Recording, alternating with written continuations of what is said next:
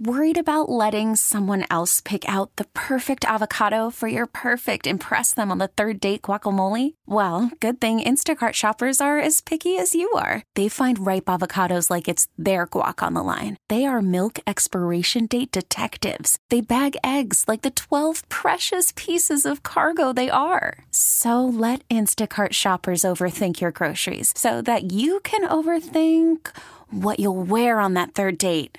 Download the Instacart app to get free delivery on your first 3 orders while supplies last. Minimum $10 per order. Additional terms apply. Hiring for your small business? If you're not looking for professionals on LinkedIn, you're looking in the wrong place. That's like looking for your car keys in a fish tank. LinkedIn helps you hire professionals you can't find anywhere else, even those who aren't actively searching for a new job but might be open to the perfect role. In a given month, over 70% of LinkedIn users don't even visit other leading job sites. So start looking in the right place. With LinkedIn, you can hire professionals like a professional. Post your free job on linkedin.com/recommend today. I'm Liam Mayclem, KCBS Foodie Chap in Mexico City. Chef Eduardo Garcia, Maximo. One of the highlights of my trip, a dinner here. And Maximo will get into it in just a couple of minutes. But first, a chef who put a stake in the ground here with his own restaurant, 2011. Here we are, 13 years later, beyond a pandemic, still strong, still thriving, still here, and I'm honored to spend some time. Chef Eduardo, how are you? I'm very good. Thank you so much for having me. Happy, still, almost 50 and going. I'm in the 50 club. It gets better. Yeah, it gets right. better. You creak a little, but it feels better. It does. Yeah. Chef, let's go way back in time and go back to where it all started. Growing up as an immigrant family in America, your family settled for a period, an important part of your life as a teenager in Atlanta. Being part of an immigrant family in America, who was cooking in the family? What was coming out of the kitchen and landing on your kitchen table as a kid?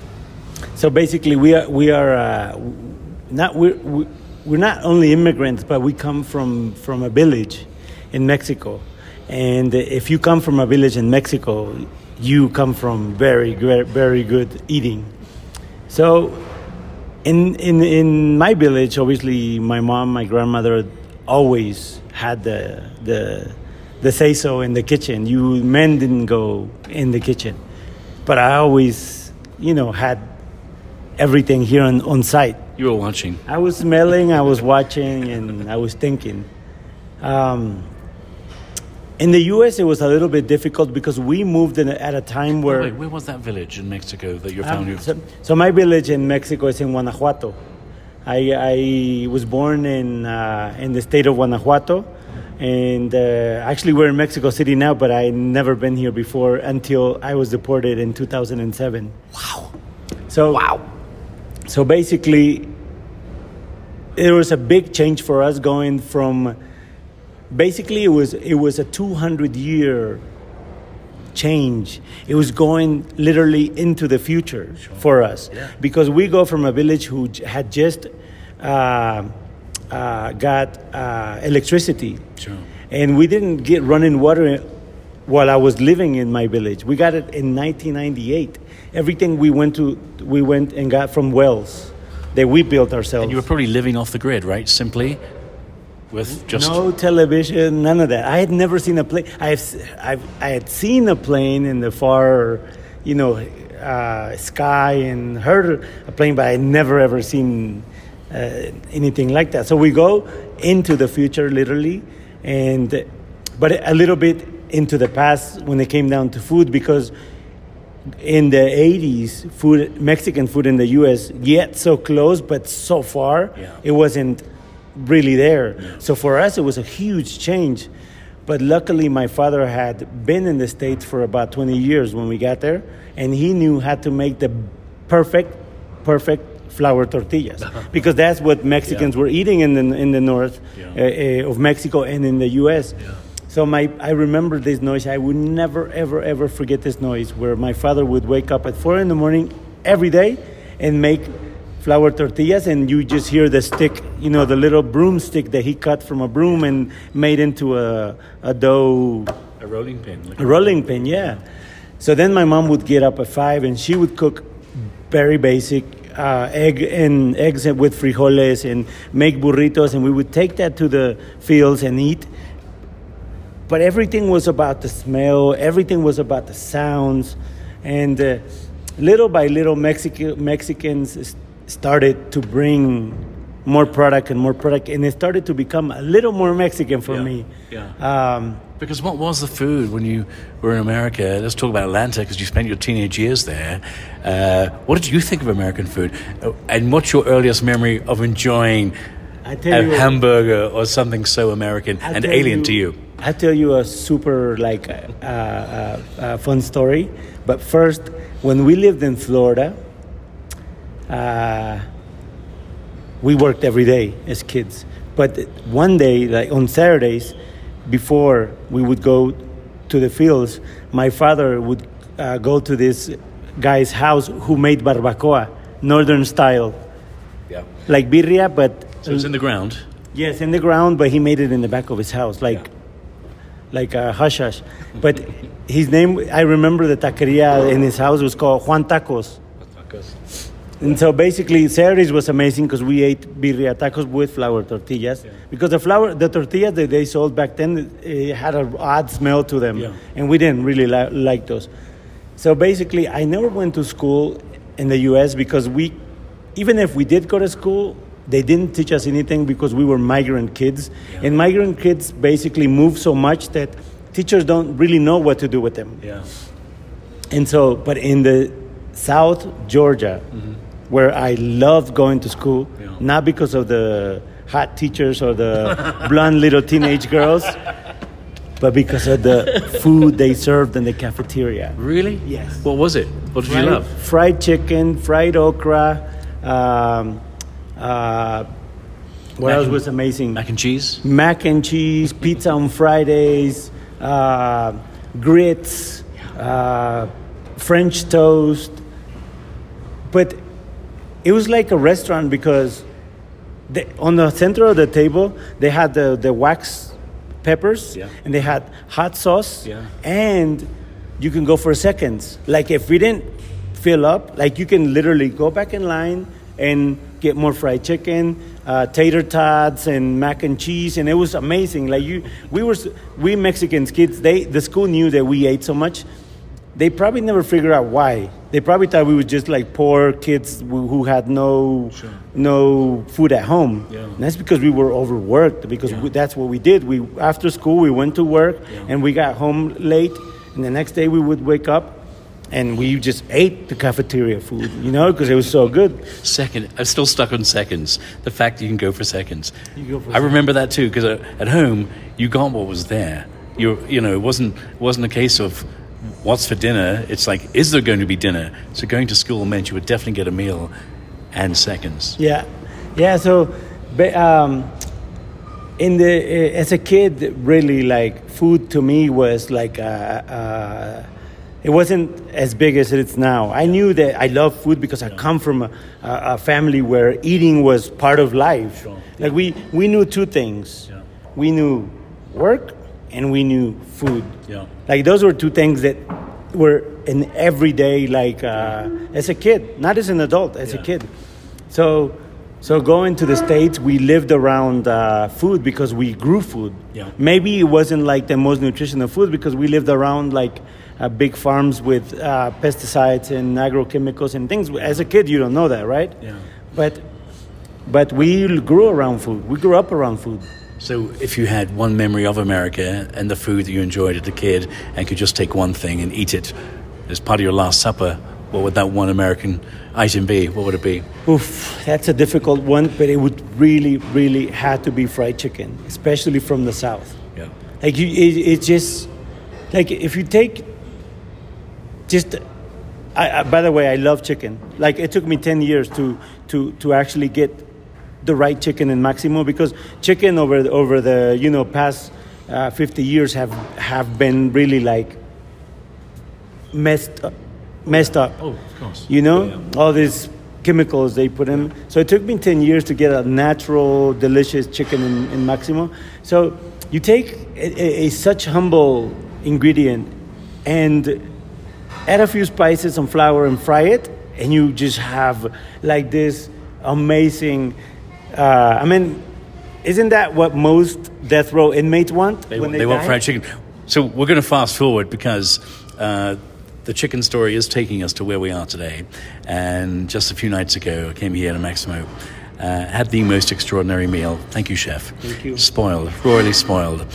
I never imagined if I saw chicken wing on a menu that I would get excited. But I knew you were going to do something special with it. And what you have done and what you do, it's not just the thoughtful use of ingredients, it's how you source the ingredients and knowing where they came from, knowing you're purchasing from good purveyors who are also thoughtful and conscious, of the planet and the environment. This chicken wing, I'm still dreaming about it 5 days later. And that's what you do. You elevate good ingredients. So something ordinary, you make it extraordinary.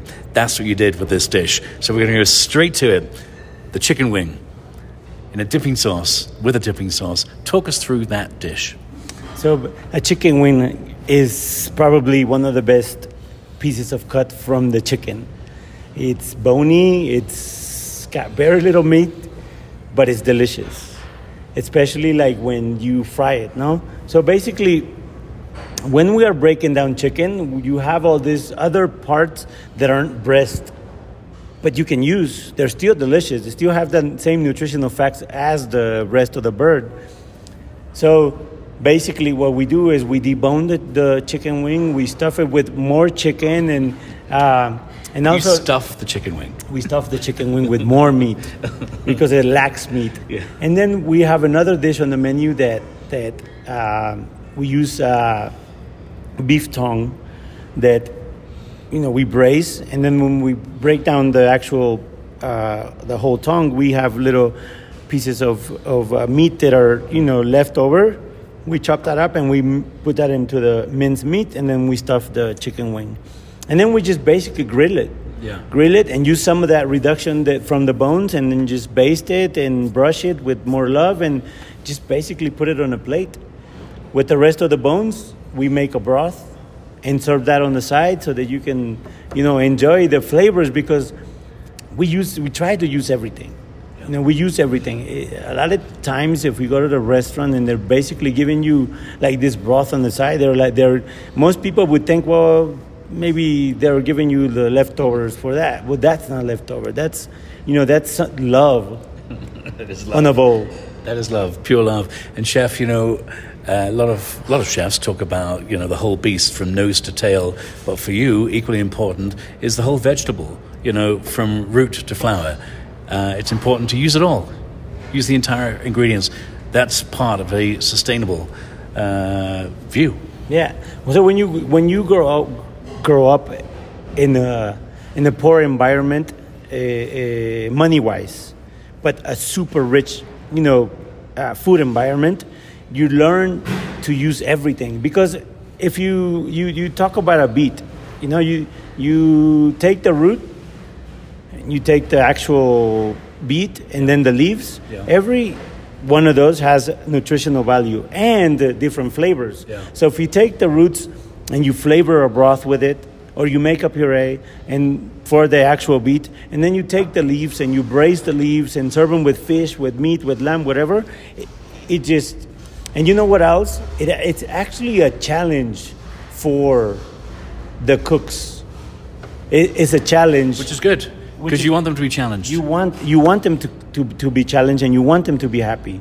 Because also, one of the things that I know, and most chefs know, is that even if a cook has already graduated from school or worked at a restaurant, when he is going to work for you, he is still learning.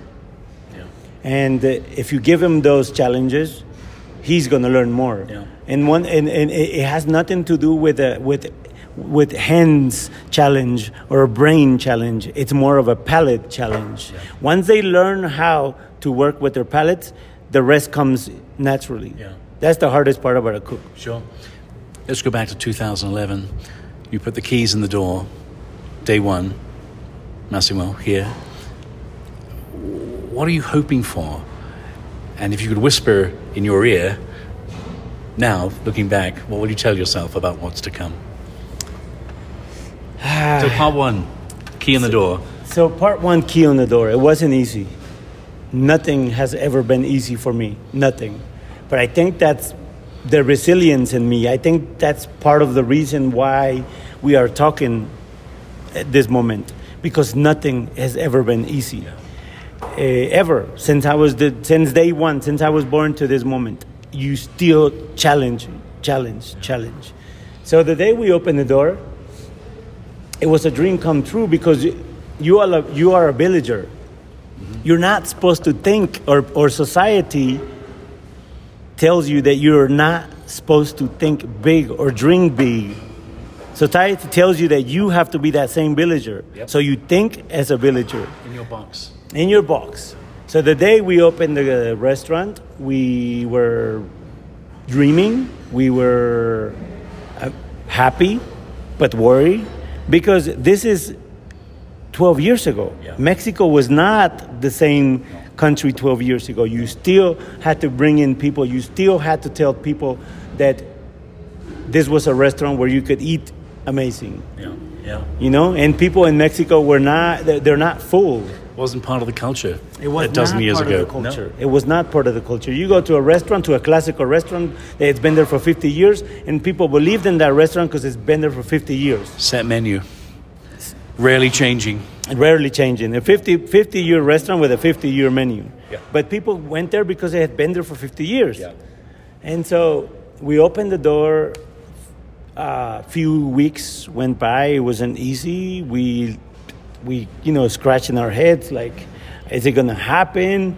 And I tell you a story that I tell everybody because it's a real story, and because from this moment on, it literally changed. It's a lot. I believe in a lot in energy, in positive and negative energy, because they both exist in my view and in my life. It was December the 19th, 2011. 7 p.m. The earth started to shake like nothing I had ever witnessed in my life. I literally thought the world was ending. I had never seen anything like it. The road, we came out of the building where Maximo used to be, and the road was literally like waving like this. It was waves. And I was like, this is not real. Everything should be falling down. And in that moment, I was like, wait, what if the building does fall down and I don't have to pay rent? Because we had been there 2 weeks and we had no money for rent. And I was like, I had forgotten about the earthquake, and I had started to pray that the building would fall down so I didn't have to pay rent. And this was a Saturday night. Obviously, we did 2 tables that day. Yeah. So that Sunday we came back and we had another 2 people for brunch. And then Monday we closed because it was, like our day off. And Tuesday came, we opened the door, the restaurant was full, lunch and dinner. And then from that day on, this is the moment. 10 projects later with other of our investors, which is an uncle of mine and a cousin of mine in the U.S., own Maximo together, but all the other projects are with employees. Wow. So we talk about sustainability. By the way, what a story. 2 weeks in.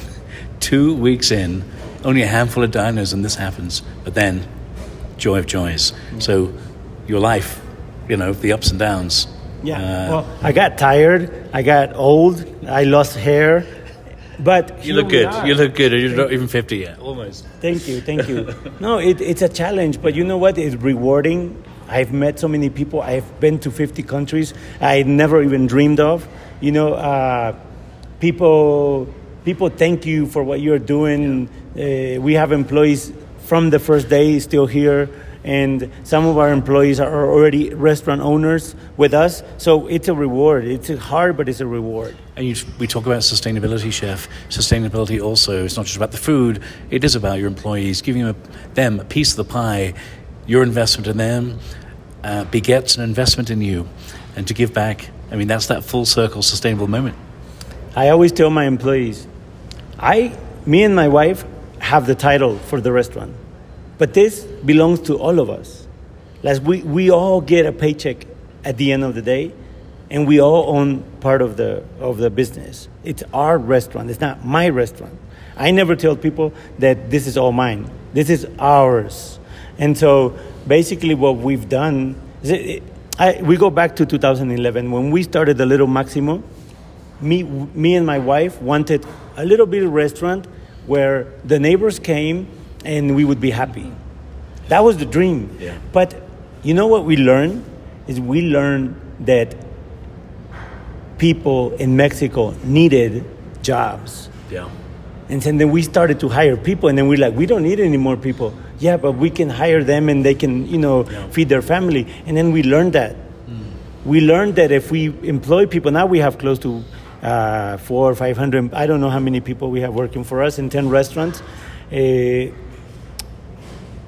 that was the dream then. That this is why for me it's super important that we keep our restaurants running more than obviously the accolades, the stars, the 50 best and all of this is important. But for us, it's a lot more important to keep the restaurants running so that the people that are working in the restaurants are allowed to feed their families, and all the people that work for us, because it's not just employees, it's the people that we buy things from. Sure. And the people that they buy things from. That's the whole deal with us. Like, it's amazing to have a recognition. I want to mention a couple of important markers in your journey. COVID, a pandemic, it brought a lot of people down, brought the whole industry down, not just in America, around the world, because everyone was touched by this. What did you take away from it? How did you come out of it? And as you look back at it, what was the greatest lesson from it? Like I told you that I believe in energy. COVID was 2020. Yeah. It had been 5 years before that since I told my wife. I had this feeling. I had this feeling. I kept telling my wife, like, something is going to happen. Something is going to happen. And the day that it happened, for me, it was like, wow, what do we do now? Yeah. But it wasn't a shocker. Yeah. We learned so much from that time. We learned that this could be open today and it could close tomorrow. Yeah. But we also learned that if we do things right, eventually we are going to not necessarily like thrive, but we will survive. Sure. So for us it was a little bit more challenging, but at the same time I think we are the restaurants. We even got an award because of it. We are probably like the restaurant that made it possible for other restaurants to take that lesson and keep on going. Yeah. Because what happened is the day that the city closed, March 2020, right? Yes. March the 19th, 2020, the city told us that we could no longer open. I remember this because it was 2 days after St. Patrick's Day when everyone drinks. Yeah. And we drank heavily. Go on, sorry. But for us, it was another challenge. Yeah. We had invested in this restaurant where we are sitting right now. It wasn't cheap. And it was our first day of opening. Our first day of opening, they told us we couldn't open.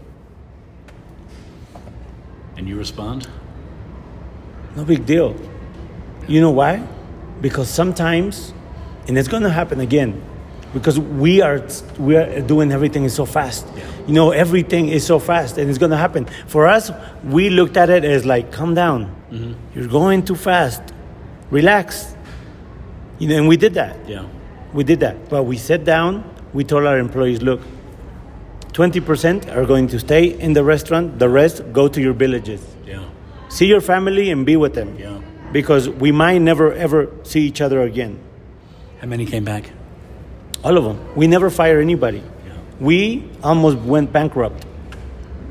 We had, at one point, we went from a company that was doing so much to 20,000 pesos, the equivalent of maybe $1,500 in the bank, with 100 120 employees.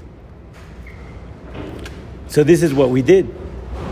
I had seen, because in the U.S., the COVID came 2 weeks before. Yeah. In New York, it was already like chaos. Yeah. San Francisco was already chaos. Yeah. And I had seen these chefs, they would like start to do to-go food. So that same day we closed, that same day, I told my employees, the ones that stay, grab everything we have to go, all the to-go boxes, see how much we have, and I'm going to start to post. And that day we sold 70 kits. Oh my gosh. Wow. For to-go food. And we had 2 of the days with the most sales in the entire time we've been open. Crazy. So a challenge comes, you meet it head on, and you breathe, and you take action. No, you know what? We became human again, at least for 2 years. Yeah. We became human again. Yeah. Because every day I would wake up at 6 in the morning, come home at 12, go to sleep for 3 hours, then wake up again at 6, every day. And for what? For what? So this was like meant that now it's like I don't have to go to work at 6. I go at 9 and I come back at 5, and then me and my wife, we cook pasta and we have a little bit of wine. That was human. For us, that was human. So it was like probably like obviously you saw the news, how some places where people were dying, and it was sad. But at the same time, you look at your little bubble and you're like, wow, this is life. This is life. We feel human again. And in this industry, because you work so hard, I know when you opened, it wasn't 6 a.m., you were up at 4 a.m. and you were going to meet with your purveyors and getting everything set up. Those things that your father taught you, knowing that he would get up at the same time when you were a kid, I'm sure informed you. What would you say to your parents? I'm sure you already have. Are your parents still here? I hope they are. Mom. Your mom's still here? My father died in 2005, and one of the reasons is why I'm so resilient is because of him. And I've always I never told him, and he obviously knew, but I've always wanted to be like him. Because he was that type of person. Like there were some times where remember Hurricane Andrew in the 90s? Sure, of course. And it just took all the fields. Yeah. And we were left out with a job. And he's like, we never saw worry in him because he knew that we were going to eat. Yeah. Maybe we weren't going, to have that same meal, but we were going to eat. And for him, it was never like a end of the world kind of thing. It was like, okay, so we'll go to a church, we'll cut their grass, and they'll give us a bag of rice, a bag of beans, and that I learned that from him, and he knew that I was watching. He knew that, because it was like the kid that he always told, hurry, but he knew that I knew that I needed to hurry. Sure. Yeah. So, and my mom is like, both of my parents were illiterate, and obviously they never went to school or anything, and she is like me. She doesn't know, but she knows. Yeah. She knows that if she put her mind into it or put, hands on, she would achieve it. Yeah. And my mom is so grateful for what we've done, because once you have a loved one that goes away, especially one that you lived, most of your life with, then you think everything is done for. But your father still informs you today, motivates you today, inspires you today. He's still here. He's still, obviously, my father's still here. He's always going to be here every day. Even when I see myself, I start to see, more of him in me. Oh, yeah. Because you start to look alike. Sure. So you are him, you're of him, you're becoming him. Yeah, exactly. Chef Eduardo, last couple of questions. For those who've never come here, I know you have 10 different operations all over, but just because I've had this experience, I'm going to be telling everyone to come. They already are. Tough reservation, but you can get one. Describe the scene here at Maximo, and what will people discover when they get here? What's on the menu? What's the vibe? What's the experience of Maximo here in Mexico City? Maximo is a very live place. it reminds you. I tell you why the design is like this. When I lived in Ohio, we picked cucumbers for pickling and tomato romas for canning, and our neighbors were all Amish, and we lived inside a barn, and it looked like this, but wood. Yeah. And when I told this to my designer, he built our little home that we used to live inside a barn. Wow. And so this is a very live place. You don't... This is very personal, obviously. This is very personal. It feels like a home. And when people come here, the one thing that I can tell you is don't come with big like star expectations or 50 best expectations. Come here with a mental mind that you are going to have something nutritional and delicious. And if I tell you about the menu, I won't, because people will be upset if they don't find it, because we change the menu almost every day, depending only on what we are, harvesting, or if there's no fish, there's no fish because the fishermen didn't catch any fish, or if there's no chicken, it's because the chickens aren't ready. And so it's nutritional, delicious, simple food. I can attest to that. Simple food, elevated. When I walked in the doors here for the first time this past week, I did feel like I was coming into someone's home. If you're waiting for a table, there's a living room where you can sit. Yeah. And it feels like we're hanging out in your house. So it's comfortable. But the service, the quality of the food, takes it to that next level. But it's a comfortable experience. It's not a fussy experience. It is casual. Last two questions are important for anyone coming to Mexico City. If you have family, they're coming from America or another part of the world, what's a perfect day in Mexico City? Where do you send them? What do you do with them? And this is with the tourist hat on. So a perfect day in Mexico City, weather-wise for me, is a rainy day. That's probably why I'm living in Mexico City, because I love the rain, and when it rains, it's amazing. Mexico City is a city that's huge, but at the same time is super small. Because you're really only within a 5-kilometer radius. Yeah. Everything else is where, it's where people live. It's amazing, but it's living quarters. You don't go there. So you stay in Roma, you stay in Condesa, you stay in Centro, you stay in Coyoacán. So when you come to Mexico City, think of it as a place where you've been before. Especially if you come from the States, because it's so close and so far. And also Europe. It feels like Paris in places. Yeah. It does. Yeah, it feels like a lot of places in the world, but when you come to Mexico City, have that mentality that you've been here before. People are super kind. Don't be afraid to ask anybody for anything, because they will answer, and they will answer with a calm, happy answer. There's so much to eat. There's so much that you can do with museums, gallerias, restaurants. It's a city that lives on happiness. And you can walk. It's walkable. Everywhere. You can walk. It's like any other big city in the entire world, where it's not 100% safe, because that's just the way big cities are. Yeah. I feel very safe. I've always been... Never had a bad moment in a week. Me either. I've been here since 2009. It's never been no incident. But it's like any other big city in the world. You want to get into the little bad things, and bad things will happen, no? Come here and enjoy. Live the people, live the food, and live the art and architecture.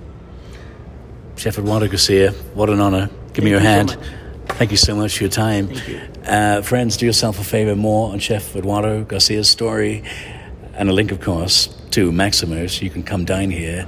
You'll leave with a happy heart and a happy tummy, I know that. More on Chef's story at kcbsradio.com, and click on Foodie Chap.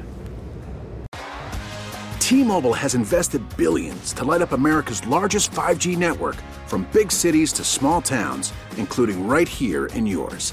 And great coverage is just the beginning. Right now, families and small businesses can save up to 20% versus AT&T and Verizon when they switch. Visit your local T-Mobile store today.